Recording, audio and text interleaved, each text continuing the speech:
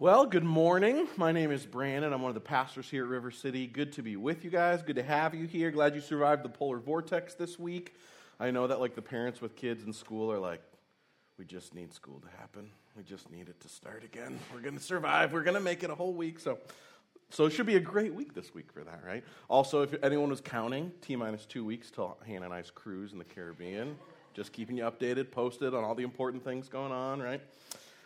Maybe I'm just the only one keeping count. Anyways, okay.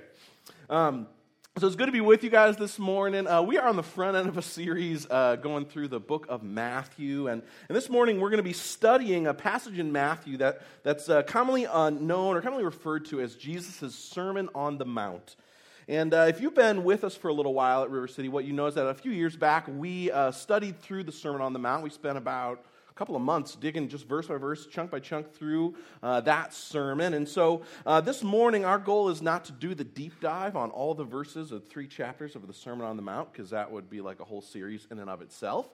And so we're going to try to take a summary overlook and try to take an overview of what's at the heart of the message of the Sermon on the Mount. And if after we studied this morning you want to go back and learn a little bit more about that and want to study a little bit deeper about what Jesus is teaching about in the Sermon on the Mount, you can find those links and the links to all that stuff and all those sermons on our website. Just go to rivercitydbq.org, and if you click on the little sermons button at the top, it'll take you down. You can find links for Google Play and iTunes and Spotify and whatever else digital technology makes your heart happy to listen to stuff. So you can find all of those there. You can even find YouTube links because we started doing videos of things. So if that's your jam, go for it, okay? But this morning, like I said, we're just trying to do an overview of what's going on. And what I want to do this morning as we study is to help highlight what is at the heart of Jesus' message. What's at the heart of what Jesus is preaching about here in these 3 chapters in the Sermon on the Mount. You know, and I think one of the important things to understand is that this sermon is arguably the most famous words that Jesus has ever preached. If you have never opened a Bible, if you have never read the Bible at all, you have probably heard a fair amount of the words that Jesus preaches about here in the Sermon on the Mount. Think about the golden rule, or the phrase everyone loves, the idea of not judging others. All these kinds of phrases are full throughout the Sermon on the Mount. They characterize a lot of what's happening in there. But despite this being some of the most well-known and most quoted words of Jesus, most familiar, most famous words of Jesus, these are often usually the most misused and the most misunderstood words of Jesus. And so in an effort to avoid that misunderstanding and misusing of Jesus' words this morning, what I want us to do is to just give us a bit of context to get our bearings so we can understand what's going on in the Sermon on the Mount, to understand how to read it and how to understand it rightly. And you see, what's going on in the Sermon on the Mount is that it's the closest thing to a kind of a manifesto that Jesus ever writes or that Jesus ever says. And it's a manifesto, it's a proclamation about one thing. It's a proclamation about the kingdom of God and what that kingdom is like. And as we've seen throughout the sermon throughout Matthew so far, that's the central theme of his book. The theme of the Gospel of Matthew is the announcement and the proclamation and the highlighting of the coming of Jesus and of his kingdom. And so over and over and over again throughout Matthew's Gospel, we hear him heralding this coming of this king and his kingdom. We hear him heralding it as good news over and over again. It's in a way, it's kind of like Matthew's kind of like a new parent. Many of you have had babies recently, and you guys know what that's like. We may not be good at a whole lot at River City yet, but we are really good at having kids, and so we got to be good at something. Might as well start there, okay? And so when you have a baby, you're excited about that, right? And you announce those kinds of things. You're excited about that. You stick a ridiculous sign with a picture of some kind of manipulated swan in a blue or pink color on the front of your lawn, right? And you post thousands of pictures on Facebook, and you want to announce that good news. You want to announce the news that you aren't pregnant anymore. You also had a baby, but that's just kind of a side thing, right, at that point, right? It's good news. You're excited about that. It's good news that changes your life. And in reality, what's happening is you kind of are entering a new kingdom in which a tiny, miniature human who poops everywhere and smells terrible most of the time is now in charge, right? You have entered a new kingdom, but it's good news. And just like the good news that you announce when you proclaim that you have a baby, we see Matthew doing the same thing over and over. He's so excited. He wants us to see that the coming of this kingdom and the coming of this king is really good news. And it's the proclamation of this good news that sets the stage for Jesus' most famous sermon here in the Sermon on the Mountain. Chapter 4, verse 23 through 25, it reads this way. It says, Jesus went throughout Galilee, teaching in their synagogues and proclaiming the good news of the kingdom and healing every disease and sickness among the people. And it says in verse 24, news about him spread all over Syria, and large crowds from Galilee and the Decapolis and Jerusalem and Judea and the region, they came across the Jordan and they followed him. And so the question that we're left with as we begin the Sermon on the Mount, the stage that's set, is just simply this. Why is this kingdom good news? It's being proclaimed as good news, but why? Why is the coming of Jesus and his kingdom? Why is it good news? You see, in the ancient Greek world, that phrase good news, it brought up the idea of a different kind of kingdom altogether. It brought up the idea of the kingdom of Julius Caesar in the Roman Empire, whose ascension to power, and it was heralded, there was letters sent throughout the Roman Empire that heralded the rise of Julius Caesar as good news. It was good news because it meant the end to a different kingdom and the rise of a new one, that one that was supposed to be better. One that this new king was bringing in, this new guy was bringing in. And so similarly, by proclaiming that Jesus' kingdom is coming as good news, what Matthew is doing is he's not just telling us that it's good news, he's setting it at odds with a different kingdom. See, for something to be good news, there has to be bad news. And so what Matthew is doing is he's saying there's two kingdoms, and they fundamentally stand at odds with one another. And what you see if you read the Sermon on the Mount is that what Jesus is doing throughout these three chapters is he is comparing two different kingdoms. And he's contrasting these kingdoms. There's two gates and two roads and two trees and two foundations and two ways and two types of people. And there's these two kingdoms that are fundamentally at odds with each other throughout Jesus' great sermon. But it's not Jesus' kingdom and Caesar's kingdom that stand at odds in this great sermon. It's not Jesus' kingdom and the kingdom of the world that stand at odds. That's the way I felt like I always understood this until just a few years ago. Rather, what's going on here is that there are two kingdoms who are set at odds, but one is not the way of the world and the way of God. Rather, what's going on is Jesus is presenting two kingdoms, one that looks good, one that appears good, one that appears right, and one that is. See, he's presenting two kingdoms. One on the surface looks good, but one at its heart is good. One on the surface looks good, but really it's just a poison apple. And the other kingdom is fresh and beautiful and delightful. You see, the kingdom that stands at odds with Jesus' kingdom throughout the Sermon on the Mount is not the kingdom of the world, it is the kingdom of religion. When I say religion, I am not talking about a specific religion. What I'm talking about is a way of thinking and relating to God that bases our relationship with him on our own actions, our own attitudes, and our own behaviors being the method or the basis by which we gain God's love or gain his approval or keep his acceptance or approval. You see, religious thinking is one of Satan's greatest lies because it often looks really good on the outside. Looks like people who have moral lives and are successful and things are kind of going right and their families look put together. You see, but religion is a poison apple, and it's a kingdom that stands in stark contrast with the good news of Jesus' kingdom, the gospel of his kingdom. And so my hope this morning is to show you the differences between these two kingdoms and why the good news of Jesus' kingdom is really good news. And so in light of that, let's pray, and we'll dive in this morning. Jesus, as we come this morning, we just come dependent on you, and we say we need you. God, I need you to fill me so that what I have to say this morning comes from you and is fruitful and life-giving and good. God, I don't have the power to make that happen on my own. God, and we need you to cause us to respond rightly to the truth about who you are and what you've done. And so, God, I pray by your Spirit that you would cause the gospel to be heralded as good news this morning and to be received as good news this morning. And so, Jesus, for any of that to happen, we need you to do that. And so we ask humbly that you would, God, for our good, but more than anything, for your great glory. And pray these things in your good name. Amen. Amen. Well, in order for us to see why Jesus' kingdom is good news, we're going to need to understand, as Tim Keller notes, I think, that there's three aspects to every kingdom. Every kingdom has a pattern, it has a power, and it has a product. Now, Tim Keller, he uses this outline to talk about something different. I'm just stealing it and repurposing it this morning because it's just really helpful as we think about what we're talking about this morning. But again, every kingdom, it has three patterns, or it has three aspects. It has a pattern, a power, and a product. And the first thing is that every kingdom has a pattern.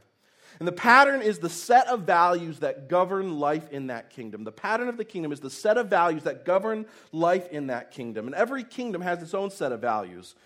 The pattern that values life in the kingdom of King Pepin, in my household, is that we use Apple products exclusively because they're inherently better. We cheer for the Packers because, again, they are just inherently better, right? And we drink Slurpees the whole year whenever they're available because they are amazing. Those are the values that govern life in the Pepin kingdom. But every kingdom has their own values that govern life in their kingdom. You might be a Bears fan and just be fundamentally depressed with your life forever, right? But you have some values that govern life in your kingdom. That's just the way it is. And so the question is, what are the patterns of the two kingdoms that Jesus is contrasting in his great sermon? What are the patterns of the kingdom of religion versus the kingdom of the gospel? This morning, I tried to write this down clearly. Greg, I think you should have this on a slide this morning. What I want to do is paint a picture of what's going on in these two kingdoms. You see, the kingdom of religion, the pattern, the values that govern life in the kingdom of religion says, if I obey, then God will love me.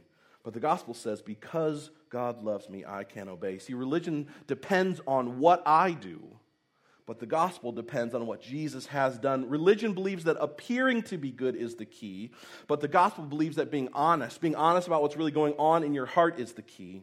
You see, religion claims that our sanctification justifies us. The gospel claims that our justification enables our sanctification. And those words are just fancy theological words, but our sanctification is just our growing up in Christ. It's our maturing. It's how we look more and more like Jesus. It's our growth in him. And our justification, that word, it just means being made right with God or being declared to be right with God. And so what religion is saying is the claim is that by my actions, by my behavior, by my performance, I make myself right with God, or I make myself acceptable to God. You see, it's not about the heart changing, it's about the appearance changing, it's about the external stuff changing. But the gospel, the claim is that God's declaration, his making me right with him through the person and the work of Jesus, that's what both enables and empowers the change that happens in me. You see, the gospel says you can't actually change without Jesus being the one who changes you. And he's the one who calls you and makes you right with God, and then he's the one who, beginning ongoingly, transforms your heart and your life. You see, in religion has this deep uncertainty about our standing before God. But the gospel has a deep certainty, and it's based upon Jesus' work, and this is huge. You see, in religion, what happens is we fundamentally relate to God like he's a boss. And we are desperately trying to earn his approval or keep his approval. And we're trying to make sure that our performance kind of measures up to his expectations, and so that we can get in the good graces that we're trying to get in with him. Or we're constantly afraid that we're not measuring up to the standards that he's set, and so we're worried about our job and we're worried about our relationship and all that kind of stuff. But the gospel fundamentally views our relationship with God not like a boss, but the gospel enables us to see our relationship with God like a loving father. You see, a father whose love for his kids isn't based on what they do. I remember when Emma was born, when we were pregnant with Emma, I wasn't sure how I would relate to her. I'd never been a parent before.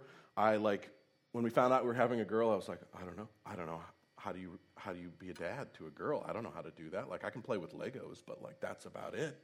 I don't know the first thing about this. And I was I don't know how I'm going to feel about her when she comes.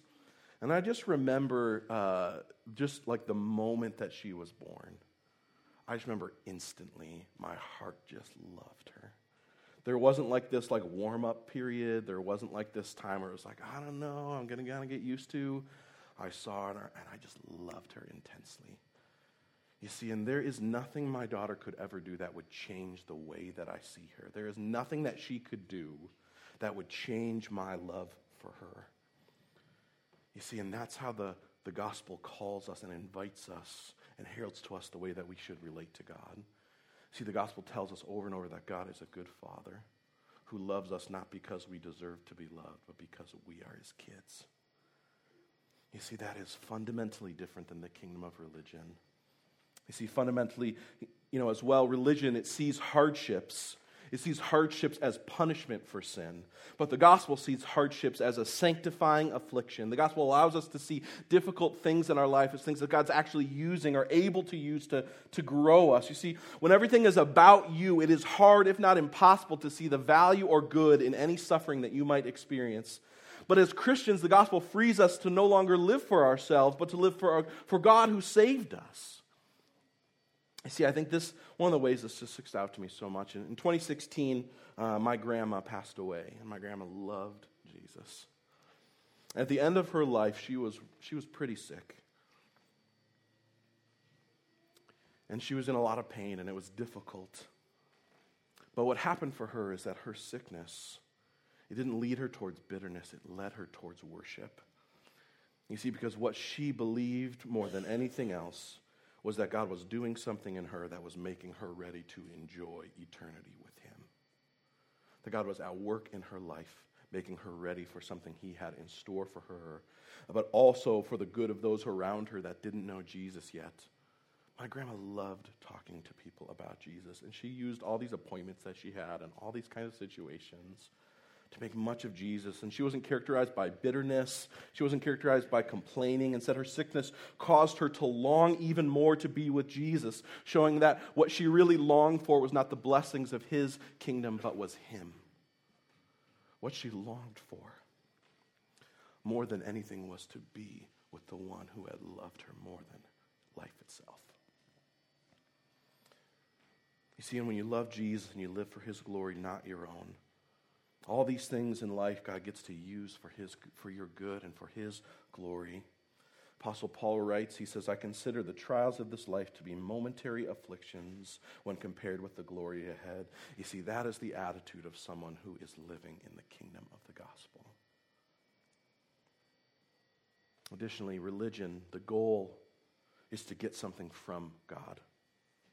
But the gospel's goal is to get God Himself. You see, religion sees Jesus as a means, but the gospel sees Jesus as the end. You see, in religion, we want the benefits of God's kingdom. We want His blessings. We want His approval. We want things to go well in our lives, and so we try to obey in order to get God on our side so that we can have this cosmic blessing in our lives so that things can just inherently go better. You see, what we want is we want the joys of the kingdom, but we still want to be king. We don't want to surrender to the king. We just want the benefits of His kingdom. And if we're honest, that's just what's going on in our heart. You see, we can't separate the king from the kingdom, though. One pastor I read this week, you note this, he said, what we need more than the blessings of the kingdom is the rule of the king himself. You see, what the gospel does is it changes our hearts so that what we long for most is the joy of being with the king, not the joy of the kingdom itself. See, the gospel is about us receiving God Himself as the greatest treasure and the highest joy and the source of life. The gospel invites us that we might see Him as the thing to be enjoyed, see Him as the one to be treasured. You see, religion is fundamentally about me, but the gospel is fundamentally about Jesus. It's about God. And lastly, I don't think this one's on the screen here, but you see, religion is always about control. And the gospel is always about surrender. You see, religion is about control, but the gospel is about surrender. You see, it's often been said that religion is the default mode of the human heart, and we all tend towards religion because it just makes sense to us. It just makes sense. We relate to people on a transactional kind of basis. And a lot of times we want to relate, and often we want to relate to God that way. We want to be in control. We want to be able to understand the terms of that relationship. And you see, a lot of times what happens is we want to be able to relate to God kind of like a taxpayer, or we pay our taxes and we get certain benefits in return. It's kind of we'd like to view God. Our default mode is to try to relate to God on that kind of a ground, because what happens is there's a limit then to what God can ask of us.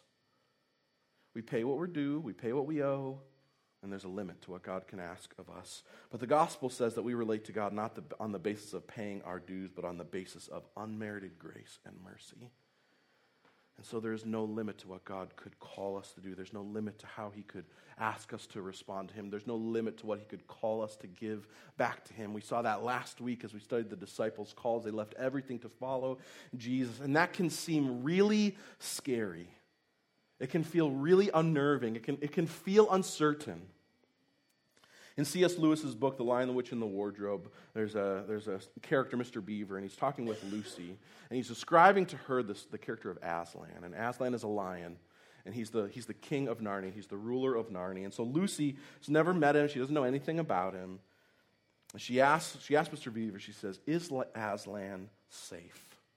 Is he safe?" Mr. Beaver, he replies, "Safe? Who said anything about being safe? He is a lion." He's not safe, but he is good, and he is the king. You see, God is good, and he longs to give good gifts. He does not need to be manipulated. He's not one in which we have to try to weasel our way into his graces or into his favor or into his blessings. And you see what's happened is that God has proved that he is good. He has proved it. He has shown it and he's revealed it throughout history and in his word and ultimately in the person and the work of Jesus. And he's given his life so that you and I would know who we are and know what he thinks about who we are. You see, and so there's no need for us to be afraid of God because God will never ask us to do something that he has not already done for us and will not empower us to do for him. Besides, if we really understood the gospel, there is nothing God could ask us to do that we wouldn't long to give back to him. And that brings us to the second aspect of every kingdom, the power of the kingdom. See, every kingdom has a pattern. It's the values that govern life in the kingdom. And every kingdom has a power. See, the power of a kingdom, the power is how the pattern of the kingdom is brought about or how it's enforced. In the kingdom of religion, the motivation, the driving force, the thing that brings about the pattern is always fear or pride. But in the kingdom of the gospel, the motivations, the driving forces that bring about those values, the thing that motivates it is an unmerited grace. You see, religion's power to bring about its kingdom is always fear and pride. You see, fear is a really powerful motivator, but it's not a motivation that can actually change us. It's always a temporary thing. It leaves us caught in this cycle of duty and obligation and then unmet expectations or pride or arrogance, and it always leaves us caught in guilt and shame. And so what happens is we loop back around over and over and over again. It's kind of just like this spiritual game of whack-a-mole. But the gospel is motivated by unmerited grace. And those are powerful motivations because they actually have the power to change us. You see, the gospel's motivation is not that we need to be afraid of God and make sure that we are on his good side or else. You see, the good news about the gospel, the motivations of the gospel are that you have God's favor, but you never should have got it. You don't deserve it. You haven't earned it. And there's nothing you could do to mess it up. And so what happens is that enables us to fail and to run to God for strength instead of running from him in fear. You see, one of the things that God has most deeply convicted me and my heart over the course of the past few years is like this deep-rooted selfishness in my heart. I think having kids has really brought that out in a lot of ways. I remember hearing a pastor one time saying that if you're married but you don't have kids, it's kind of just like being on a really long date. That is so true, right? Kids, they really change everything about your life, and having kids, it really changes you lose a huge amount of freedom and flexibility in your life. And for a while after we had Emma, I really wrestled with just a bitterness. I felt like not at her or with her, but I just felt frustrated. I just felt like I had lost the sense of freedom and flexibility in my life, and I just wanted to be able to do whatever I wanted to do after 7 p.m. anytime. And for a while, for a long time, I would see myself getting caught up in this pattern. I would just be really convicted about that, but just discouraged. I was like, I don't know how to change this about me. I don't want to feel this way. I know this isn't right, but I don't know how to change this attitude in my heart. You see, and what happens is that the kingdom of religion, the answer to that problem in the kingdom of religion is, yes, you should feel bad about that. It is terrible that you feel bitter that you have kids. So get to work fixing that. Like, you know that's a problem, so get to work and fix it. Try hard, want it more, feel bad enough, and just get over it. But the kingdom of the gospel says that your selfishness, that my selfishness, it is a problem. But that condemnation is never going to change that. It's never going to fix that problem. Instead, what I needed to be reminded of is not just that my attitudes were a problem, but that Jesus loved and pursued me while I was selfish. That Jesus' great love and his pursuit of me happened not when I was running after him, but while I was running after myself. You see, and what happens in the kingdom of the gospel is that Jesus wants to empower me to choose to joyfully put the needs of my family before my own needs, just as he did.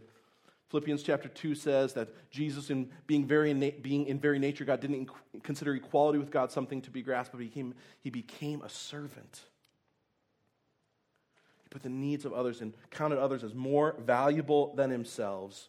You see, and it's only when I see and experience the way that Jesus has sacrificially loved and served me that I'm ever going to have the power to actually choose to sacrificially serve my own family. You see, in Jesus, he didn't do that begrudgingly. He didn't do it unwillingly. He didn't go through the cross just with a frown on his face. Hebrews tells us he did it for the joy that was set before him. You see, the best that the kingdom of religion can offer me in that situation is just to guilt me into feeling bad enough and choosing to try to make sacrifices to serve my family. But the gospel actually fundamentally empowers me to do it with joy.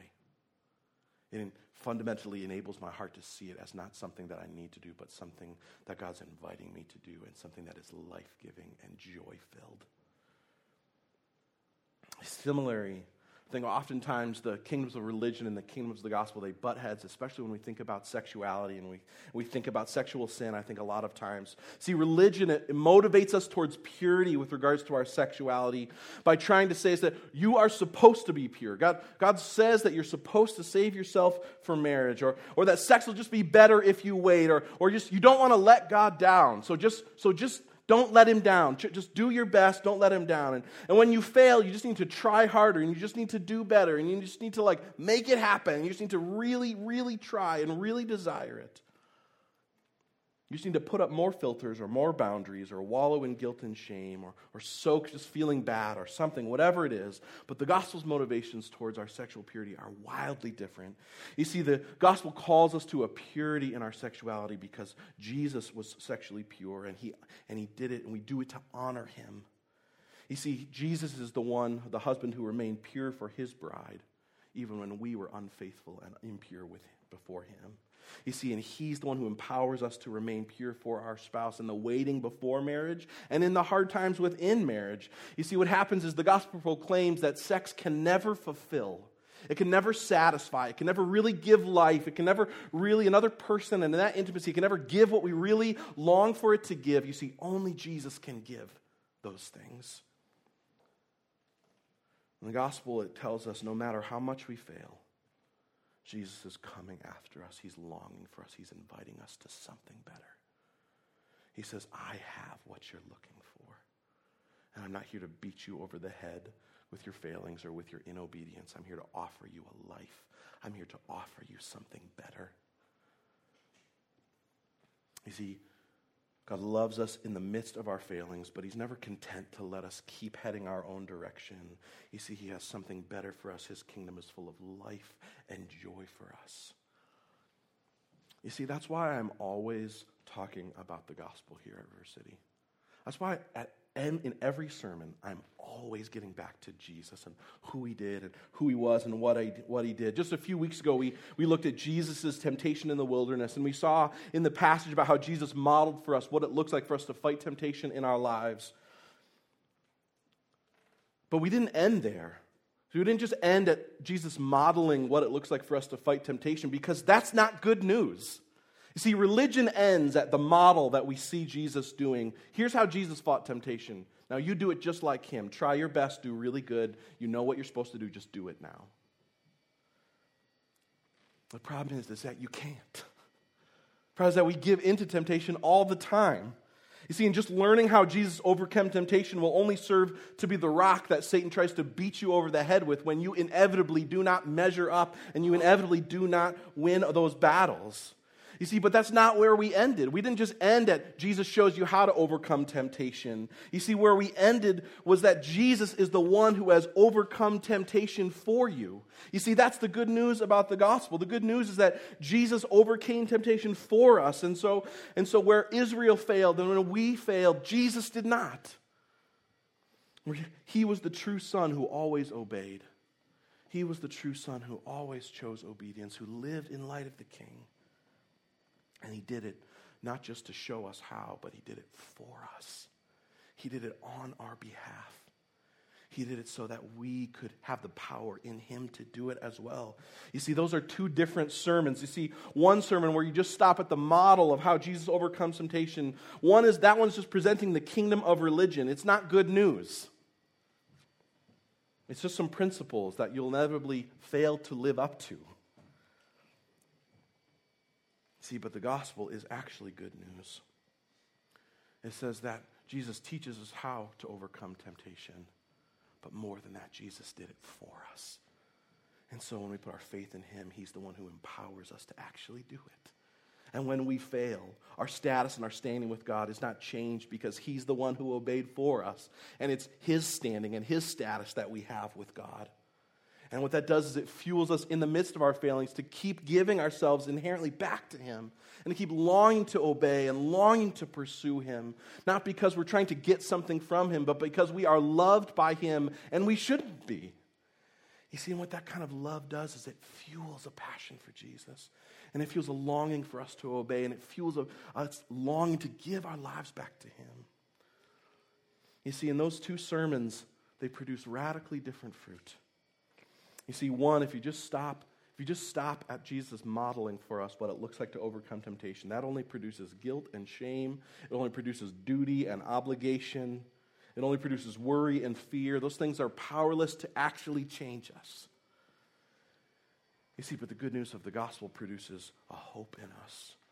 It produces a humility in us. It produces a love in us for Jesus and a longing to live in obedience to him. A gratitude for all that he has done so that we might have the hope and the power to be able to do it at all. And so if you read the Sermon on the Mount, if you actually listen to it, you'll be thinking, is it even possible? Is it even possible to live the way Jesus is calling us to live in this sermon? Can you even do that? Like, is the way Jesus is calling us to live in his kingdom, can you even do that? And the answer is, no one's ever done it except for Jesus. And he is the one who lives the pattern of the kingdom so that he might give us the power to live in light of the kingdom. He did it for us so that in him we might have the power to do it too. And it's only through faith in him that we have the power to live in light of his kingdom. That we might see the pattern of his kingdom, that we might be enabled in the power of a kingdom. And lastly, what it does is it leads to the product of his kingdom. You see, there's a product that every kingdom has. You see, every kingdom has a pattern. It's the values that govern life in the kingdom. Every kingdom has a power. It's the thing that brings about, the thing that enforces those values. And every kingdom has a product, what it produces. See, the product of the kingdom of religion, where it always ends, is either self-righteous pride or despair. Those are the only two places that the kingdom of religion can end. You see, religious people, they look down their nose at everybody else, silently judging those and putting their value against their comparison against others based on their performance, their obedience, and their desire to live moral lives. It comes from a desire to get leverage over other people or to fundamentally get leverage over God so that he'll bless them or he'll give you what you are looking to get from him. And what it always does is it leads to a self-righteous superiority and a pride when it comes to people. It leads to a self-righteous indignation that God owes you something when you've done what you thought you needed to do. Or it will lead to despair when you unendingly realize that you do not measure up to God's standards and that you do not obey always and that you do not give him your whole self. You see, religion and the gospel both agree is that we do not measure up to God's standards, and that's where the similarities end. You see, religion says, get to work.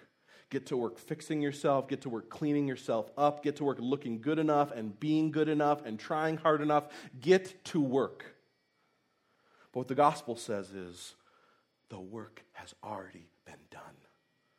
Hebrews chapter 1 begins this way. He says, after making purification for our sins, Jesus sat down at the right hand of the throne of heaven. You see, Jesus sat down because the work was done. He had finished all that was necessary so that we might have a right relationship with God. You see, religion says Jesus' work is not enough. I need to add something to it. I need to bring my own behavior or my own whatever. I need to add something to what Jesus has already done. But the gospel says, what could you possibly add to what Jesus has already done?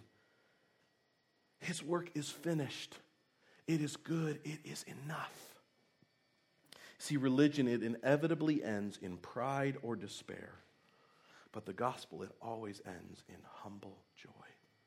The gospel always ends in humble joy because when you receive grace, you are able to give it away. When you compare yourself to Jesus, you see how much you need him just as much as everyone else needs him. And what it allows you to do is it allows you to relate to people fundamentally on the attitudes of grace. Because you realize how much Jesus has forgiven you, and so you are free to forgive.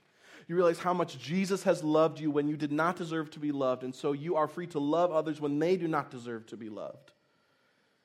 You see, in the gospel, it ends in a joy because it leads to great and abiding joy no matter the circumstances. You see, one pastor, he writes it this way. He says, the good news of the kingdom is that even when we don't experience the benefits of the kingdom, we still get to experience the rule of the king. You see, the gospel says that you might not always experience the joys of the kingdom, but you will always experience the joy of the king who rules and reigns. And that brings joy and peace. It brings life, it brings hope, it brings security. It brings a longing to obey and a longing to pursue him. And it's not marked by guilt and shame. It's marked by conviction that's full of grace. You see, Jesus, he ends his great sermon in chapter 7 with a parable about these two guys. They're both building houses in his parable at the end of his great sermon. And one is unwittingly building his house on the foundation and the pattern and the power of the kingdom of religion. And the other is building his house on the foundation and the pattern and the power of the kingdom of the gospel. And the storms come, and the winds rage, and the waters blow. And one house stands, and the other is completely destroyed. You see, and the purpose of this final picture that Jesus gives as he closes his great sermon is that we might reflect on his words and examine our own lives to see which kingdom we are building them on. See, it's a call, it's an invitation, but it's also a sober warning to discern which kingdom are you a citizen of? Which kingdom are you building your house in? Are you building it in the kingdom of religion or in the kingdom of the gospel? You see, early on in the construction of the Tower of Pisa, they noticed that the tower was slightly tipping. But they just kept building on it. They just kept going instead of fixing the problem.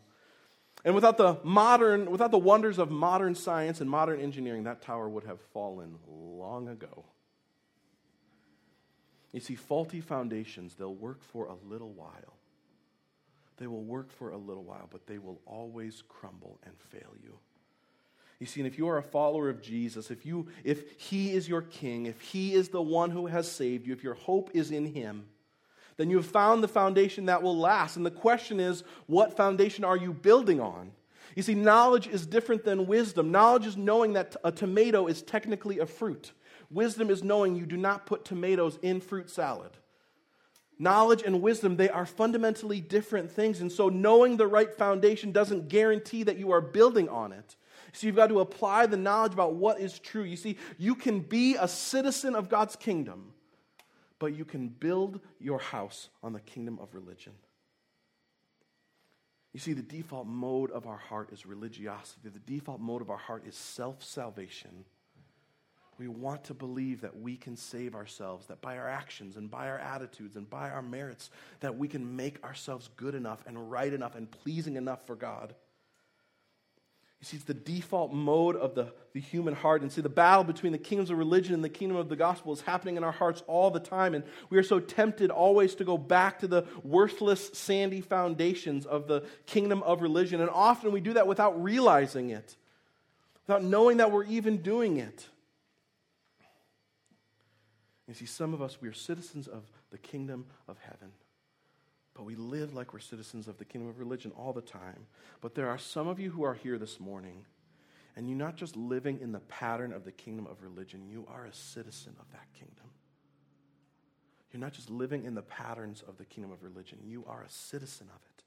You have never put your trust wholly in the person and the work of Jesus to be the one thing that makes you right with God. And as I talk this morning about the differences between the pattern and the power and the product of these two kingdoms, what you've realized is that over and over again, what happens, you're realizing you relate to God through the lens of the kingdom of religion. You functionally believe that your obedience is what pleases God, that the way God sees you, it depends on what you do. You're uncertain about your standing before Him. You just don't know what He thinks about you. And if you're honest, what you really want is not the rule of the king, but just the blessings of the kingdom. You realize that your motivations are often rooted in pride towards other people or in fear from God. And what it's producing in you, what you're realizing is that what it's producing is either fear or pride. It's producing pride in the way that you relate to other people. You compare yourselves to others constantly, thinking, I'm better than them, I'm not as good as them, I need to make sure I keep climbing this ladder. Or you are filled with despair. Because no matter how hard you try, you keep realizing you keep failing. And you keep never living up to what God's word says. And you try to obey, but you just can't do it. And I just need you to hear this morning. You see, you are here this morning because God is calling out to you and He is extending an offer to you. He is pursuing you. He is running after you. He is holding out His hand. He is offering to you an invitation to be a citizen of a new kingdom. He's inviting you no longer to live in the confines of the kingdom of religion, which produces no life and no joy, just pride and despair. And He's calling you, He's inviting you to live in light of the kingdom of the gospel, one in which there is great joy, one in which there's great humility. You see, so that you will leave, He's calling you so that you will leave the worthless kingdom of religion and become a citizen of His kingdom. And the way that you do that, like we talked about a few weeks ago as we studied John the Baptist, right, is that we need to soberly acknowledge our sin and our need for Jesus to save us. You see, what religion does is religion says our sin is bad, but it's not too bad because we can fix it ourselves. And to enter the kingdom of the gospel, what we need to realize is that our sin is bad. But it's so bad that there's nothing you and I could do to fix it. We cannot clean ourselves up enough. We cannot fix ourselves up enough. We cannot restore ourselves. We cannot impress God enough with who we are or what we bring to the table. We need one who would come and save us. You see, to enter His kingdom, you must realize and you must admit that you need saving. And furthermore, you need to reject the kingdom of religion and your reliance on anything other than Jesus to make you right with God. You see, the kingdom of religion, what it wants to do is it wants us to hold on tightly, to believe that what we do can affect our relationship with God. And in those moments when things are going well, what we do is we want that to be true. But if we're honest, what happens is that there are more moments that do not. There are more moments that are going terribly badly. And if we actually tried to relate to God on that lens, we would be woefully inadequate. And so to enter Jesus' kingdom, you must reject your allegiance to any other kingdom. And lastly, you must submit to Jesus as King. You see, Jesus longs to be your Savior, but He will not be your Savior and not your Lord. You see, the kingdom of the gospel is one that is free and open to all, that we might come and receive it. But what it requires is that Jesus must be King. He must be the one who holds ultimate sway. He must be the one whose kingdom values, whose values and pattern, His kingdom values must be the ones by which govern our lives. You see, and for Jesus to be Lord means that we must say, Jesus, whatever you say, I will do. You see, I've been praying and longing this week that those of you who are here this morning, who have been living in the pattern of the kingdom of religion, or who are still citizens of it, might see the good news about the gospel offered out to you. That you might see, instead of duty and obligation and fear and guilt and pride, what instead is being offered out to you is life and joy, marked by a humility that comes from the saving grace of Jesus, His unmerited, undeserved grace that allows us to come and relate to God like a good Father who loves us no matter what, and who longs for us to grow, and who longs to empower the change that He wants to see happen in us. See, there's this incredible hymn by John Newton. He's the same guy who wrote Amazing Grace, and it does such a great job, I think, of summing up how the good news about the kingdom of the gospel transforms our heart and transforms our relationship with God. He writes this in the last verse. He says, "Our pleasure and our duty, though opposite before, since we have seen his beauty, they are joined to part no more. To see the law of Christ fulfilled and hear his pardoning voice, it transforms a slave into a child and duty into choice." You see, what the gospel does is it changes our hearts, not just the external. It changes us at a heart level, and that radically transforms our lives, but not through duty and not through obligation, but through a choice that we make to lovingly respond to Jesus and all that he has done. You see, that's what we're remembering and we're celebrating when we take communion. See, what we're doing is remembering that Jesus is the one who has done all of the work. You see, the kingdom of religion says get to work, but the kingdom of the gospel says the work is finished. And that changes everything. You see, the bread and the drink as we take communion, they remind us of Jesus' body and his blood, which were broken and shed for us, as he lived the life that we should have lived, and as he died the death that you and I deserve to die because of our sinful rebellion. And he set us free from the power of sin so that we might have power and given new power so that we might actually live in light of his kingdom. You see, what we're doing when we take communion is we are celebrating the gospel. We're remembering and reminding ourselves about who God is and who we now are because of him. What we're celebrating is the good news about his kingdom's coming into our lives. And as we do, what often happens is God convicts us. He convicts us when we're citizens of his kingdom. He convicts us of the places in our lives where we are not living in line with his kingdom values. But conviction is not guilt, and it's not shame, and it's not condemnation. You see, what happens when we remember the good news of the kingdom and the good news of the king, and we see our lives as out of line with the pattern of his kingdom, when we experience the goodness of the king, what happens is our hearts long for him. What we see as fully satisfying, what we see as the thing that fills that desirous hole in our heart, is something only the good king can give us. You see, as we take communion, we're proclaiming the gospel, reminding ourselves about who God is and who we now are because of him. If by faith we've put our hope in him. You see, communion, it doesn't make you right with God. It doesn't save you. The only thing that can change our status and our standing with God is our putting our faith in the person and the work of Jesus. And so this morning, if you have trusted in Jesus, if he is your Savior and your Lord, then during our time of communion, go back. Take communion. There's a table on the left and on the right, and go back and you dip the bread in the juice during our time of worship. No one's going to dismiss you. You go back as you are led. You don't need to be a member here at River City. You just need to belong to Jesus. Because what communion is doing, what we're proclaiming, is reminding ourselves of what Jesus has done so that we might be citizens of his kingdom. And with great joy and with great love, we celebrate all that he has done and who we now are in him. You see, and wherever you're at this morning, I would invite you during our time of worship and communion, ask God to show you which kingdom you are living in.